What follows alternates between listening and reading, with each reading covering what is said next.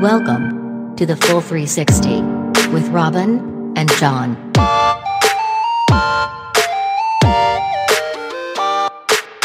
Robin, I just so happened to be, flicking through the Journal of Invertebrate Pathology recently. As you do, John, as you do.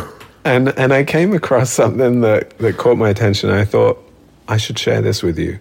It's an article called Fatal Attraction. Mm-hmm. It's a great title straight off. The rest of the title is Male Spider Mites Prefer Females Killed by the Mite Pathogenic Fungus. And then it gives the name of the fungus in Latin. All right, so we have spiders to start with, and we have what sounds like a deadly fungus, and then we have spiders having sex with dead spiders. Is that basically what you've brought today, John? Well, yeah, it is, Robin. Yeah, okay, it is. Right. Yeah. So I think we'll just lead with nature has run amok here once again.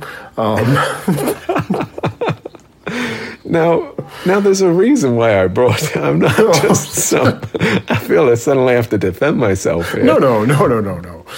I think what stuck out at me about this was the fungus is doing what it does. Like, it's just found a way. It's probably over millennia tried many different ways of passing on its spores and getting them into places so that it can successfully proliferate.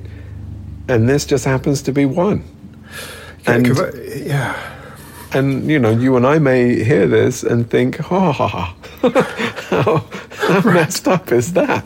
Because I immediately go to like the Blob, or like any one of those. The Blob is probably the best example of just basically this giant mass that, if you remember the horror movie from the 50s, where it's just like it just moves through and consumes eats everything. Right, like where like it's this thing. So like this is even more disturbing because it's a fungus. So like the little spores are floating around, and like it feels like it's doing it.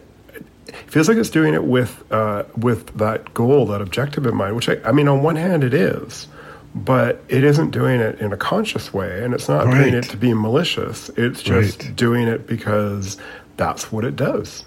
And it's kind of like the difference between premeditated, right? Yeah. Like we think of premeditated killing, somebody's planning it, they've thought it through, and they're just, whereas the fungus is just in the process of acting out its best. It's living its best fungus life, right? It's living its best fungus life.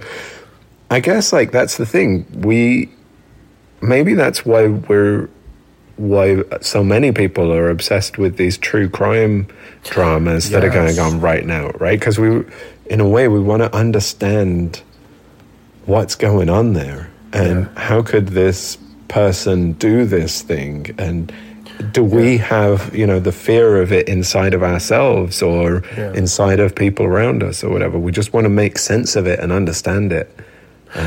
Because I think we're trying to do it through a certain lens. Yeah, and that's our most like when you hear about a psychopathic serial killer, like Jeffrey Dahmer is a big one right now because there's a Netflix special going on, and and people are horrified by this person, and it's because like that I feel like is this close a bridge to like true nature in terms of human existence, where like if you're like crazy dictators, we can still at least bargain, negotiate, because they have things that they want, so as awful as some of the things that happen in the world could be, like there's still a human bridge there, whereas somebody who's completely lost their, like they're doing it because that's what they do. It's like the fungus, that's what they do, and so we can't bridge that connection. Can't reason with it. The reasoning, it's the reasoning. I think if you take the reasoning away, it's and that's a terrifying thing, right? Because we kind of we hope that we all can exist within a world of reasoning. Yeah. You get some information, you process it in the way that makes sense of the world around you, and then, just like this, right?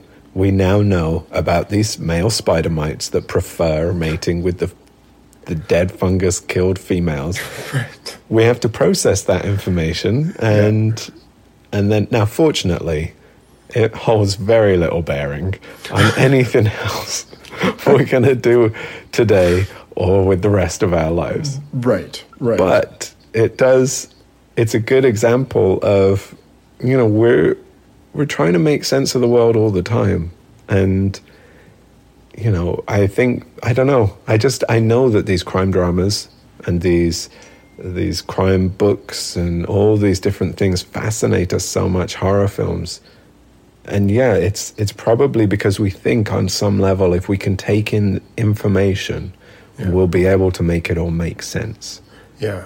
And then the world in general will make more sense to us. Yeah. And maybe it does. Maybe it does. I mean, that's really the human experience, right? Is trying to understand our own world, and that's, for better or for worse, we have the ability to reason and view it through those lenses. And hopefully that is why I brought to us today this fascinating tidbit about the natural world. So that now it all makes a little bit more sense. Well, that was great, Robin. One of our very best, John. And if you want to hear more, you should come over to patreon.com/thefull360 and join us for our bonus episodes, weekly posts, and good vibe community. And what was that address again, John? patreon.com/thefull360.